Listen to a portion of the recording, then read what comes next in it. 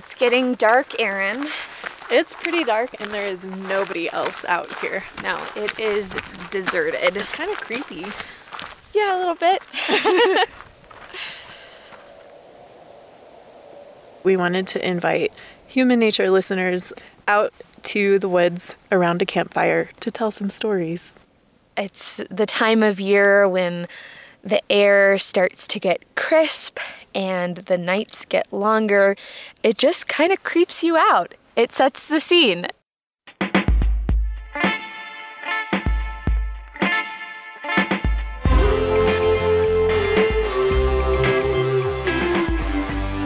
From Wyoming Public Media, this is Human Nature. Real stories where humans and our habitat meet. I'm Caroline Ballard. And I'm Erin Jones. This time, we're exploring that place that isn't quite human and isn't all the way natural, but someplace in between. Some people have words for the in-between, like the paranormal or the supernatural.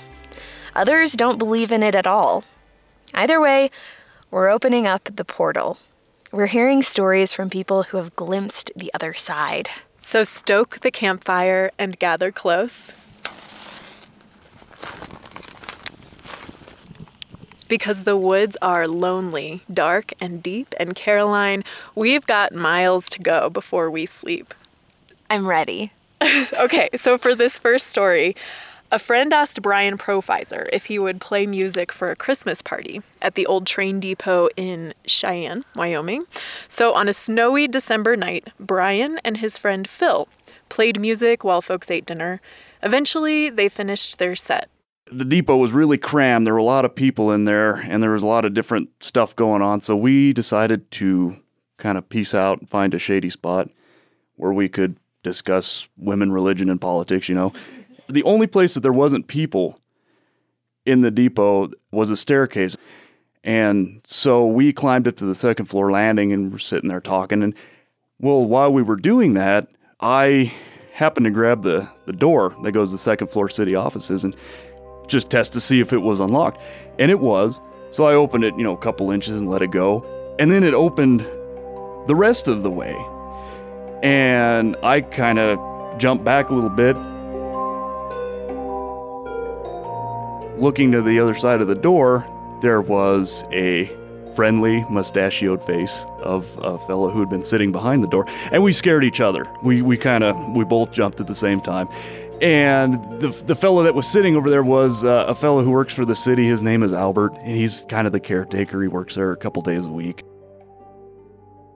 After we both regained our composure, I said, sorry about that. I just was dinking around here. And he goes, oh, no, I heard a voice on the other side of the door. I've been sitting here for a while. And he goes, I was trying to listen, see what was happening, because I thought it might have been one of the ghosts. And I kind of looked at him skeptically. I said, what do you mean, ghosts? This place is haunted. He goes, oh, yeah, you haven't heard? I said, I've heard ghost stories when I was a kid. He said, no, really, I work here, and there's a lot of weird stuff that goes on.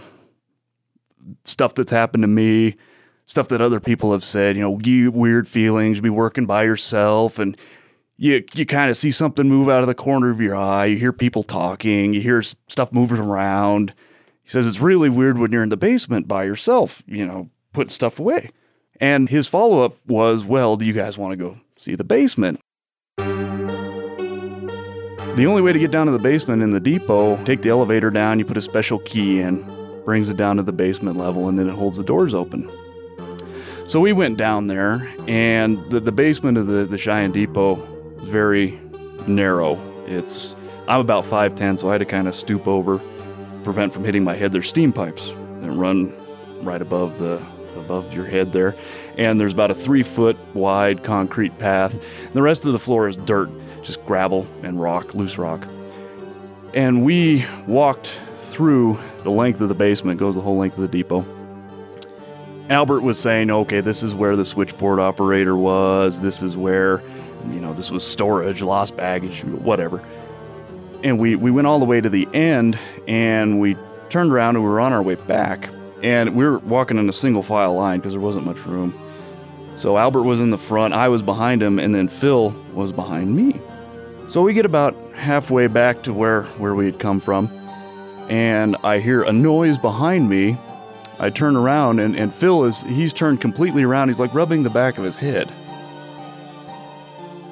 Just kind of gave him a look, and he looks at me, and his mouth is wide open. He goes, "Somebody threw something at me."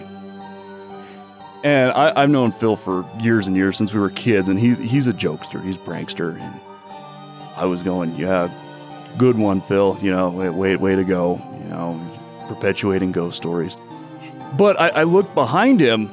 This is where my mind kind of reached a breaking point. This is kind of hard to reconcile, because looking behind him, you could see on the concrete walkway, there were a bunch of loose rocks and chunks of concrete and gravel that were kind of skittering towards us, like somebody had thrown a fist of pebbles or rocks.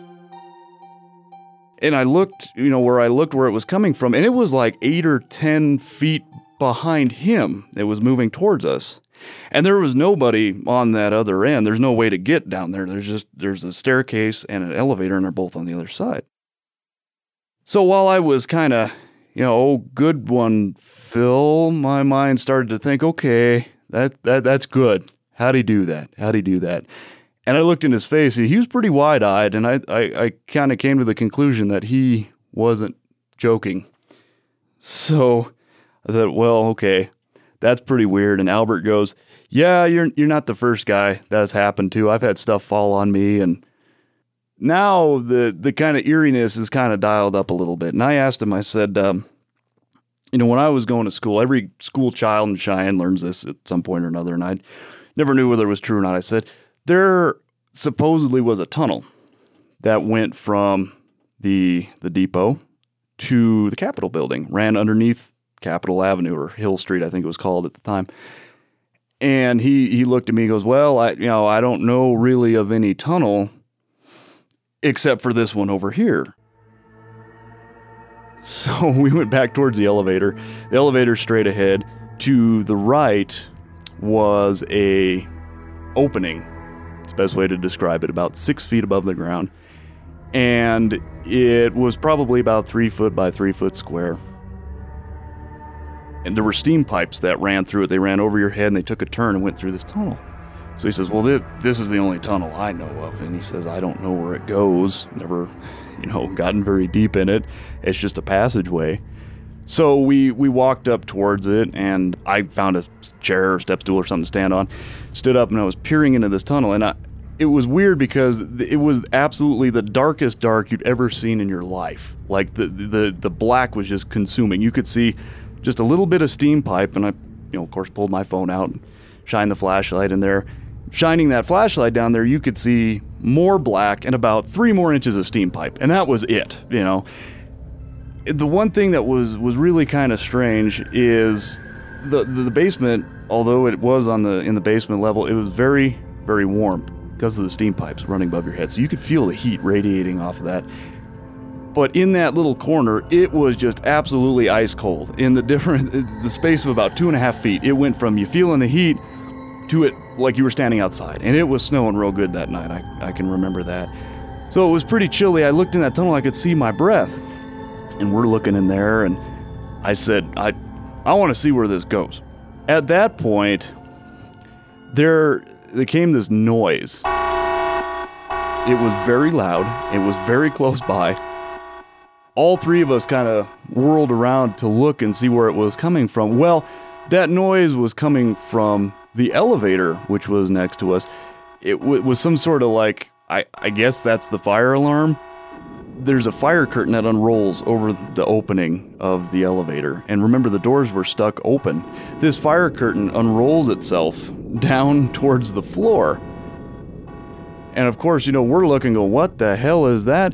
And while we're watching this, it rolls itself about halfway up, and then rolls halfway down, and then rolls back halfway up, and then the doors this whole time are opening, closing, opening, closing. So I tell you, every hair on my head was standing straight up. I had never had a feeling like this before or since. Then to add to it, and remember all the time this buzzer is going off and it sounds kind of anemic and it'll get stronger. So these doors are opening and closing, this curtain's rolling itself up and down. Albert walks over there and there's a little release button on the curtain. He pushes it and nothing happens. It just keeps kind of doing its thing. Then there's a emergency light above where the elevator door is. That comes on and the rest of the lights in the basement dim. They don't go completely out, but they dim almost all the way to nothing. So here's this emergency light. All of a sudden we're in this bright, brilliant light. And I remember looking towards the ceiling and just seeing my breath. That's all I can concentrate on. My breath is coming out. And Albert looks and goes, much calmer than I was or Phil was. He's like, maybe we should head back upstairs. So head towards the elevator and the fire curtain's still down. He goes, well, let's take the stairs. And I tell you, the three of us were moving pretty quickly towards the staircase, the left side, and Phil threw his entire weight towards that door. And that door, I remember, it must have been hilarious from the other side because that door burst open. There's all these people standing around at the bar just kind of looking at us, and we kind of, oh, hey, play it cool.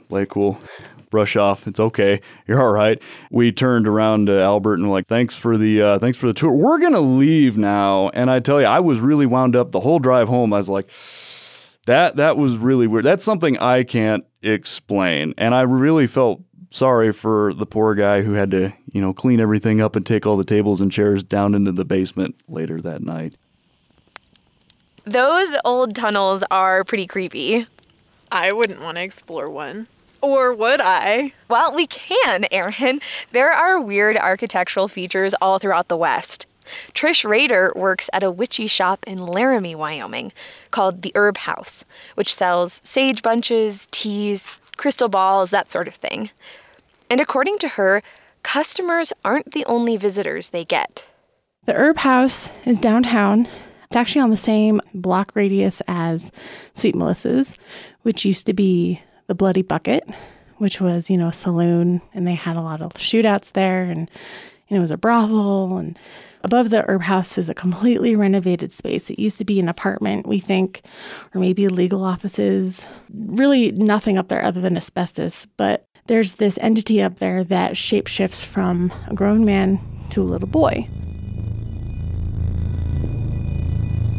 He definitely has a hold.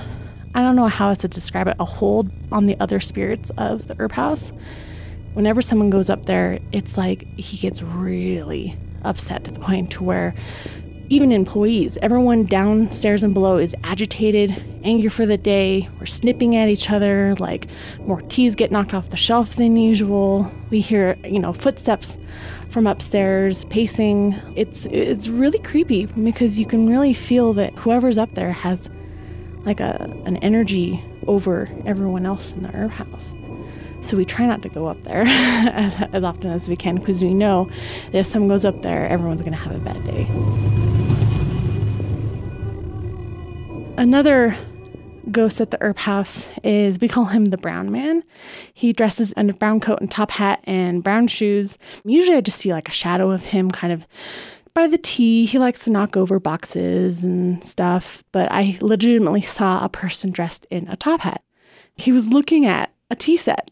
I thought, oh, this person's dressed up for Halloween because it was like October 25th-ish, and went out there because I was in the back and I went through the curtain to go out to the front and no one was there. And then there's another more creepy ghost that's in the way back of the store. It used to be a garage, and then we renovated it to be a lab space to do tinctures and herb capsules and stuff.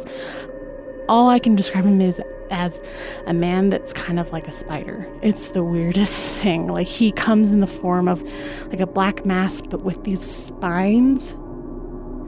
I only saw him first as a man in the corner, just kind of sitting there, minding his own business. It was the weirdest thing. I thought that there was someone else back there. And then when I really looked at the corner, of course, there was no one there.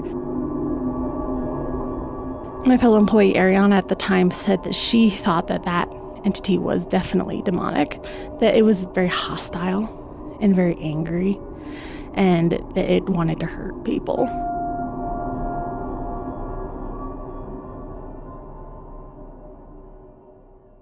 one of the first things I remember when I first started working there was we had to go to the basement, and that was where we store like a lot of our boxes and extra stuff. And there's actually a tunnel that used to connect the basement of Sweet Melissa's to the herb house, but it's caved in now. And there are a lot of booths down there, weird, just empty booths with, old chairs, and it's very creepy. But when I was down there, when I first started working, I think I felt like just a presence of, I don't know how to describe it, but feminine presence. And I felt like I was in a room full of, girls. And I was like, oh, okay, this is kind of interesting. And then second time when I went down there to kind of organize things, I felt someone touch my earring. And it really freaked me out at first, but I was calm at the same time. But it literally felt like someone had touched my earring. And it kind of brought tears to my eyes, because I was like, is whoever down here, do they like my earrings? And come to find out, my boss, Carolyn, told me that actually it's not documented, but they think that there were a lot of women who were down there who serviced men. And we don't know if, maybe they had been killed or raped or whatnot, but it's a really sad place to be, because most of the employees at the herb house are women. And so it's kind of hard to go down there sometimes, to feel that and to be overcome with lots of sadness.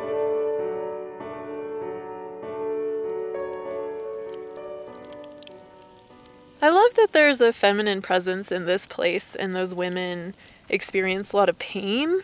And now there are these women who are powerful and mystical sharing that space. I bet it's kind of nice for the ghosts, maybe they can heal. Yeah, I hope so. But I also wonder how ghosts respond to people who aren't as open as maybe Trish. Well, Felicia Friesma doesn't believe in ghosts. She wants to be very clear on that point. But 8 years ago, she found herself face to face with something otherworldly in an old Victorian hotel room. I was assigned to go down to San Diego for a conference for work. And I am a procrastinator, so I booked a little late. And so as a result, the conference hotel was already booked out. So I had to find another hotel, preferably close to the convention center where it was being held. And the only one that had rooms available was this lovely little boutique hotel in San Diego's Gaslamp District. I got to the hotel pretty late. I had been driving straight from Los Angeles, and there had been an accident that night. So it took me a while. I was tired. I was pretty depleted. And I rolled into the hotel, and they were like, oh, great. We have your room ready. Here's a cup of tea. Thought that was really a nice touch. So I relaxed a little bit before going up to my room and settled in. It was a beautiful hotel, Victorian, had some really interesting history, was really nicely restored.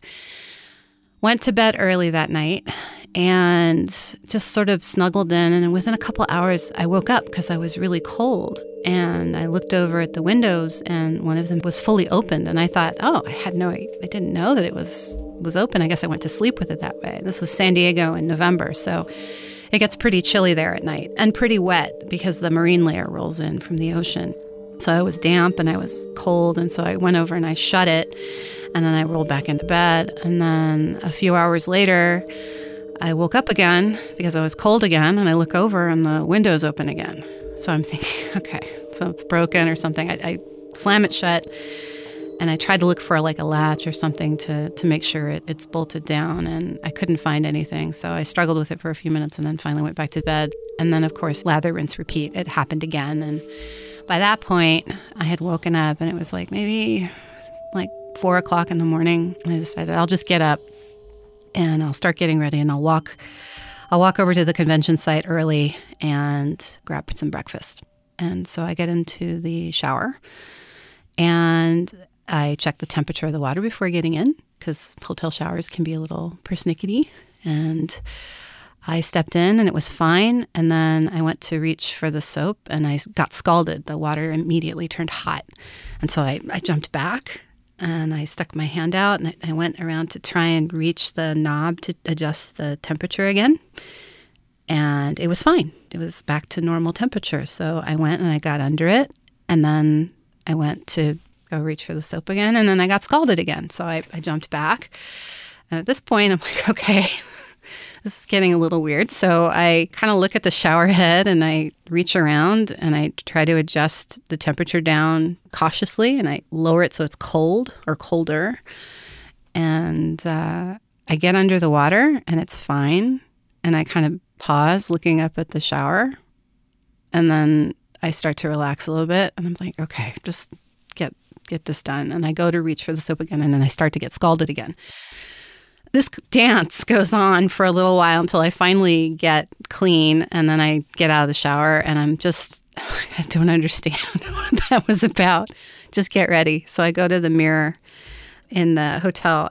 I start to comb my hair and I start to put my makeup on and I'm really close up to the mirror and I'm noticing my color's off. Like I look like I'm just really sick. And I think that, oh, you must be so tired from yesterday.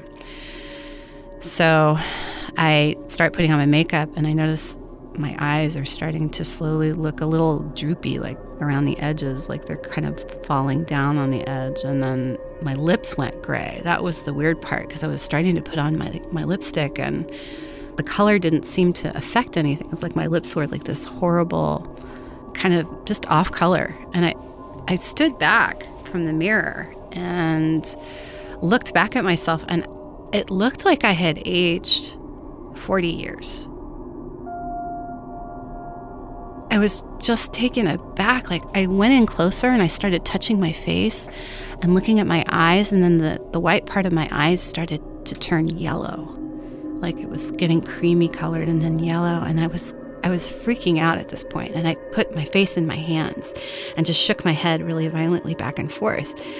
And then I pulled my head up, I peeked up over my hands, and my face was back to normal again.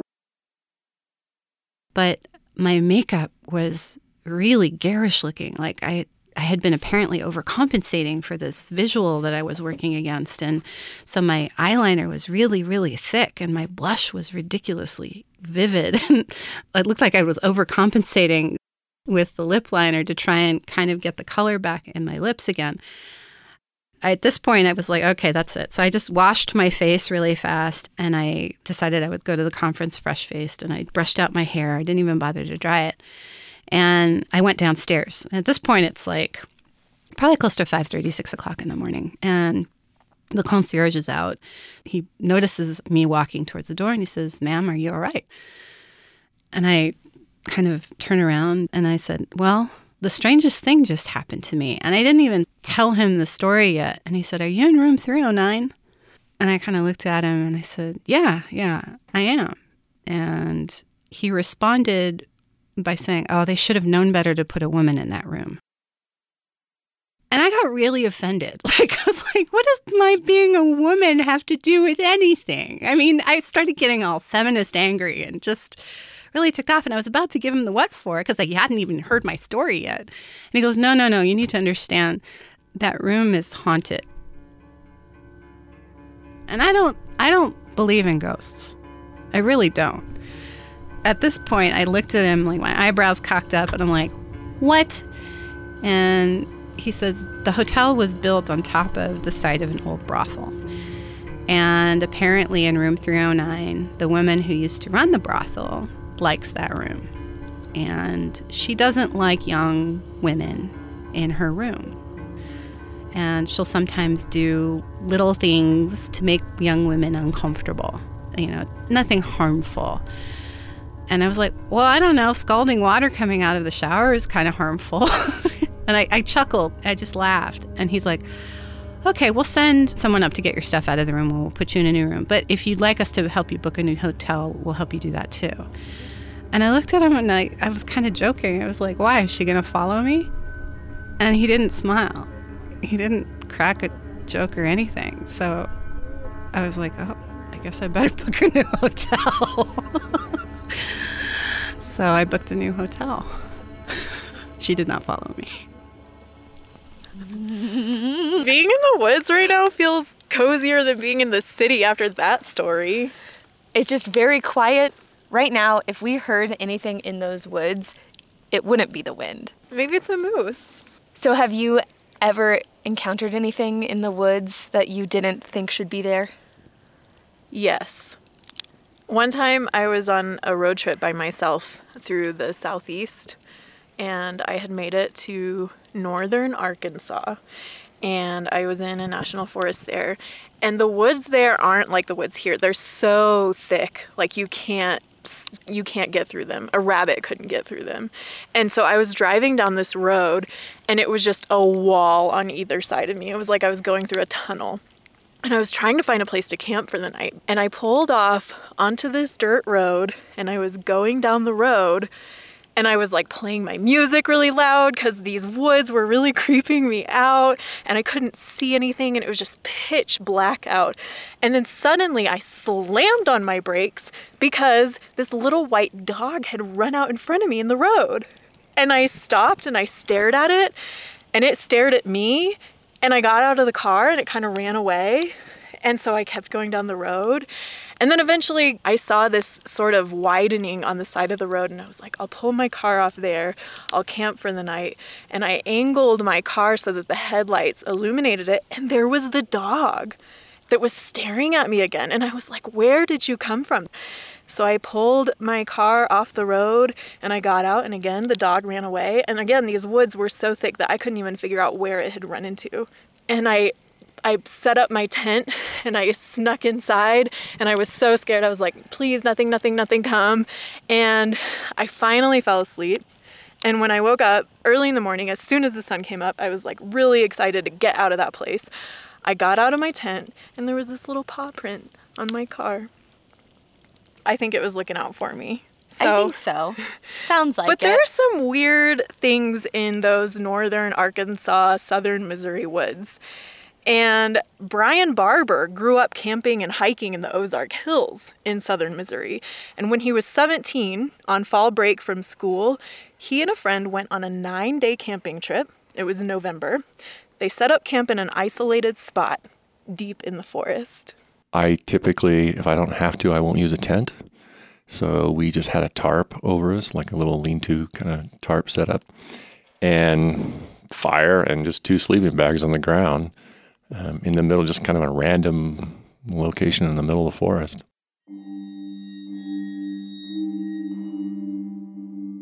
It happened at 2 different nights. Probably 1 a.m., I woke up, and the area surrounding where we were sleeping was kind of lighter than the rest of the forest. And it was right on top of us. And, it's one of those things, you wake up in the forest and your eyes are kind of tired, and I wasn't sure if I was actually seeing a noticeable difference in the light around us versus the light, 100 feet away. I woke up my friend and said, hey man, can you help me with this? Because I think there's a light around us, but I can't tell where it's coming from. It doesn't make any sense. And he saw it too. Didn't think much of it.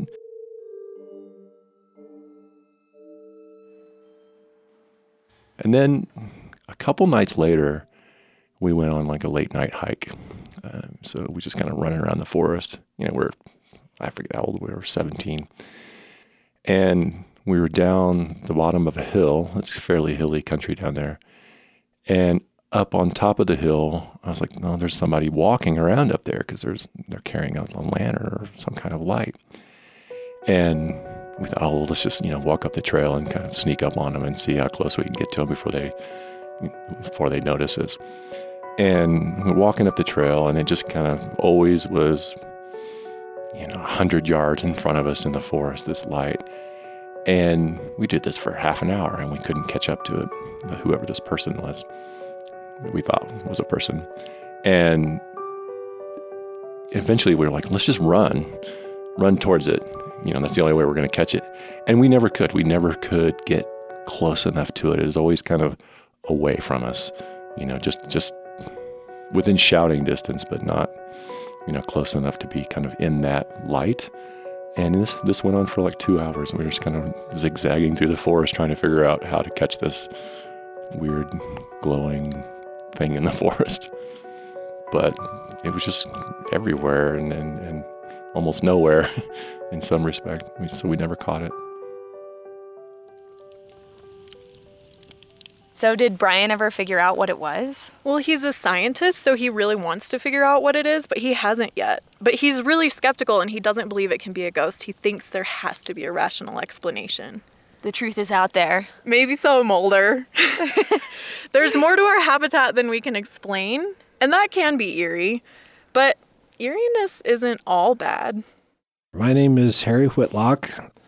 So I retired from the Army in 2006 and moved back to Wyoming, and I was offered a job as a lab tech in the local hospital, but I was working the night shift, generally from 11 at night till 7:30 in the morning. So as a lab tech, I deal with everybody's precious bodily fluids, pretty much. Most of the night I'm by myself, but at 4 o'clock, another worker comes in, a phlebotomist. I remember distinctly, I was in the hematology section, and it's about in the middle of the laboratory, and I was talking with Tilma. She was a phlebotomist who came in, and we were standing kind of face to face, and all of a sudden this weird kind of light just comes streaking from the back of the lab to the front of the lab. And it wasn't scary or anything like that. It's just like, what was that, Tilma? She says, I don't know. What was that? We both saw it. That's some electrical arc or something like that, but it had an otherworldly feel to it. It didn't seem like something was shorting out because it went right through the middle of the room. And it was, just a small, like little baseball-sized spot of light. And so we just, that was weird. I went back to what I was doing, and she headed upstairs to collect a few blood samples. And she comes back about 10 minutes later and said, you know what happened a few minutes ago? Said, Mr. So-and-so died. About the same time we had seen that light. And that's kind of when the goosebumps, the hair raised up on our arms, like, oh, that's kind of freaky. I hate to be the English nerd that I am, but, I always think of Hamlet on the line, there's more in heaven and earth than is dreamt of in your philosophy, Horatio, something like that. There's just some really weird things that happen in the world, and that's my only ghost story that I have to tell. And that's the last ghost story I have for you, Caroline. Me too. It's gotten pretty dark. And cold. And so I think it's about time that we close this portal that we've opened. I agree. Our storytellers were Brian Profizer, Trish Rader, Felicia Friesma, Brian Barber, and Harry Whitlock. I'm Caroline Ballard. And I'm Erin Jones. The show is produced by Caroline and me, Alana Elder, August Law, and Annie Osborne. Anna Rader is our digital producer. Our senior producer is Micah Schweitzer. Our theme song is by Caught a Ghost. We didn't get caught tonight, though. We didn't catch one either. Human Nature is a production of Wyoming Public Media. It's human nature.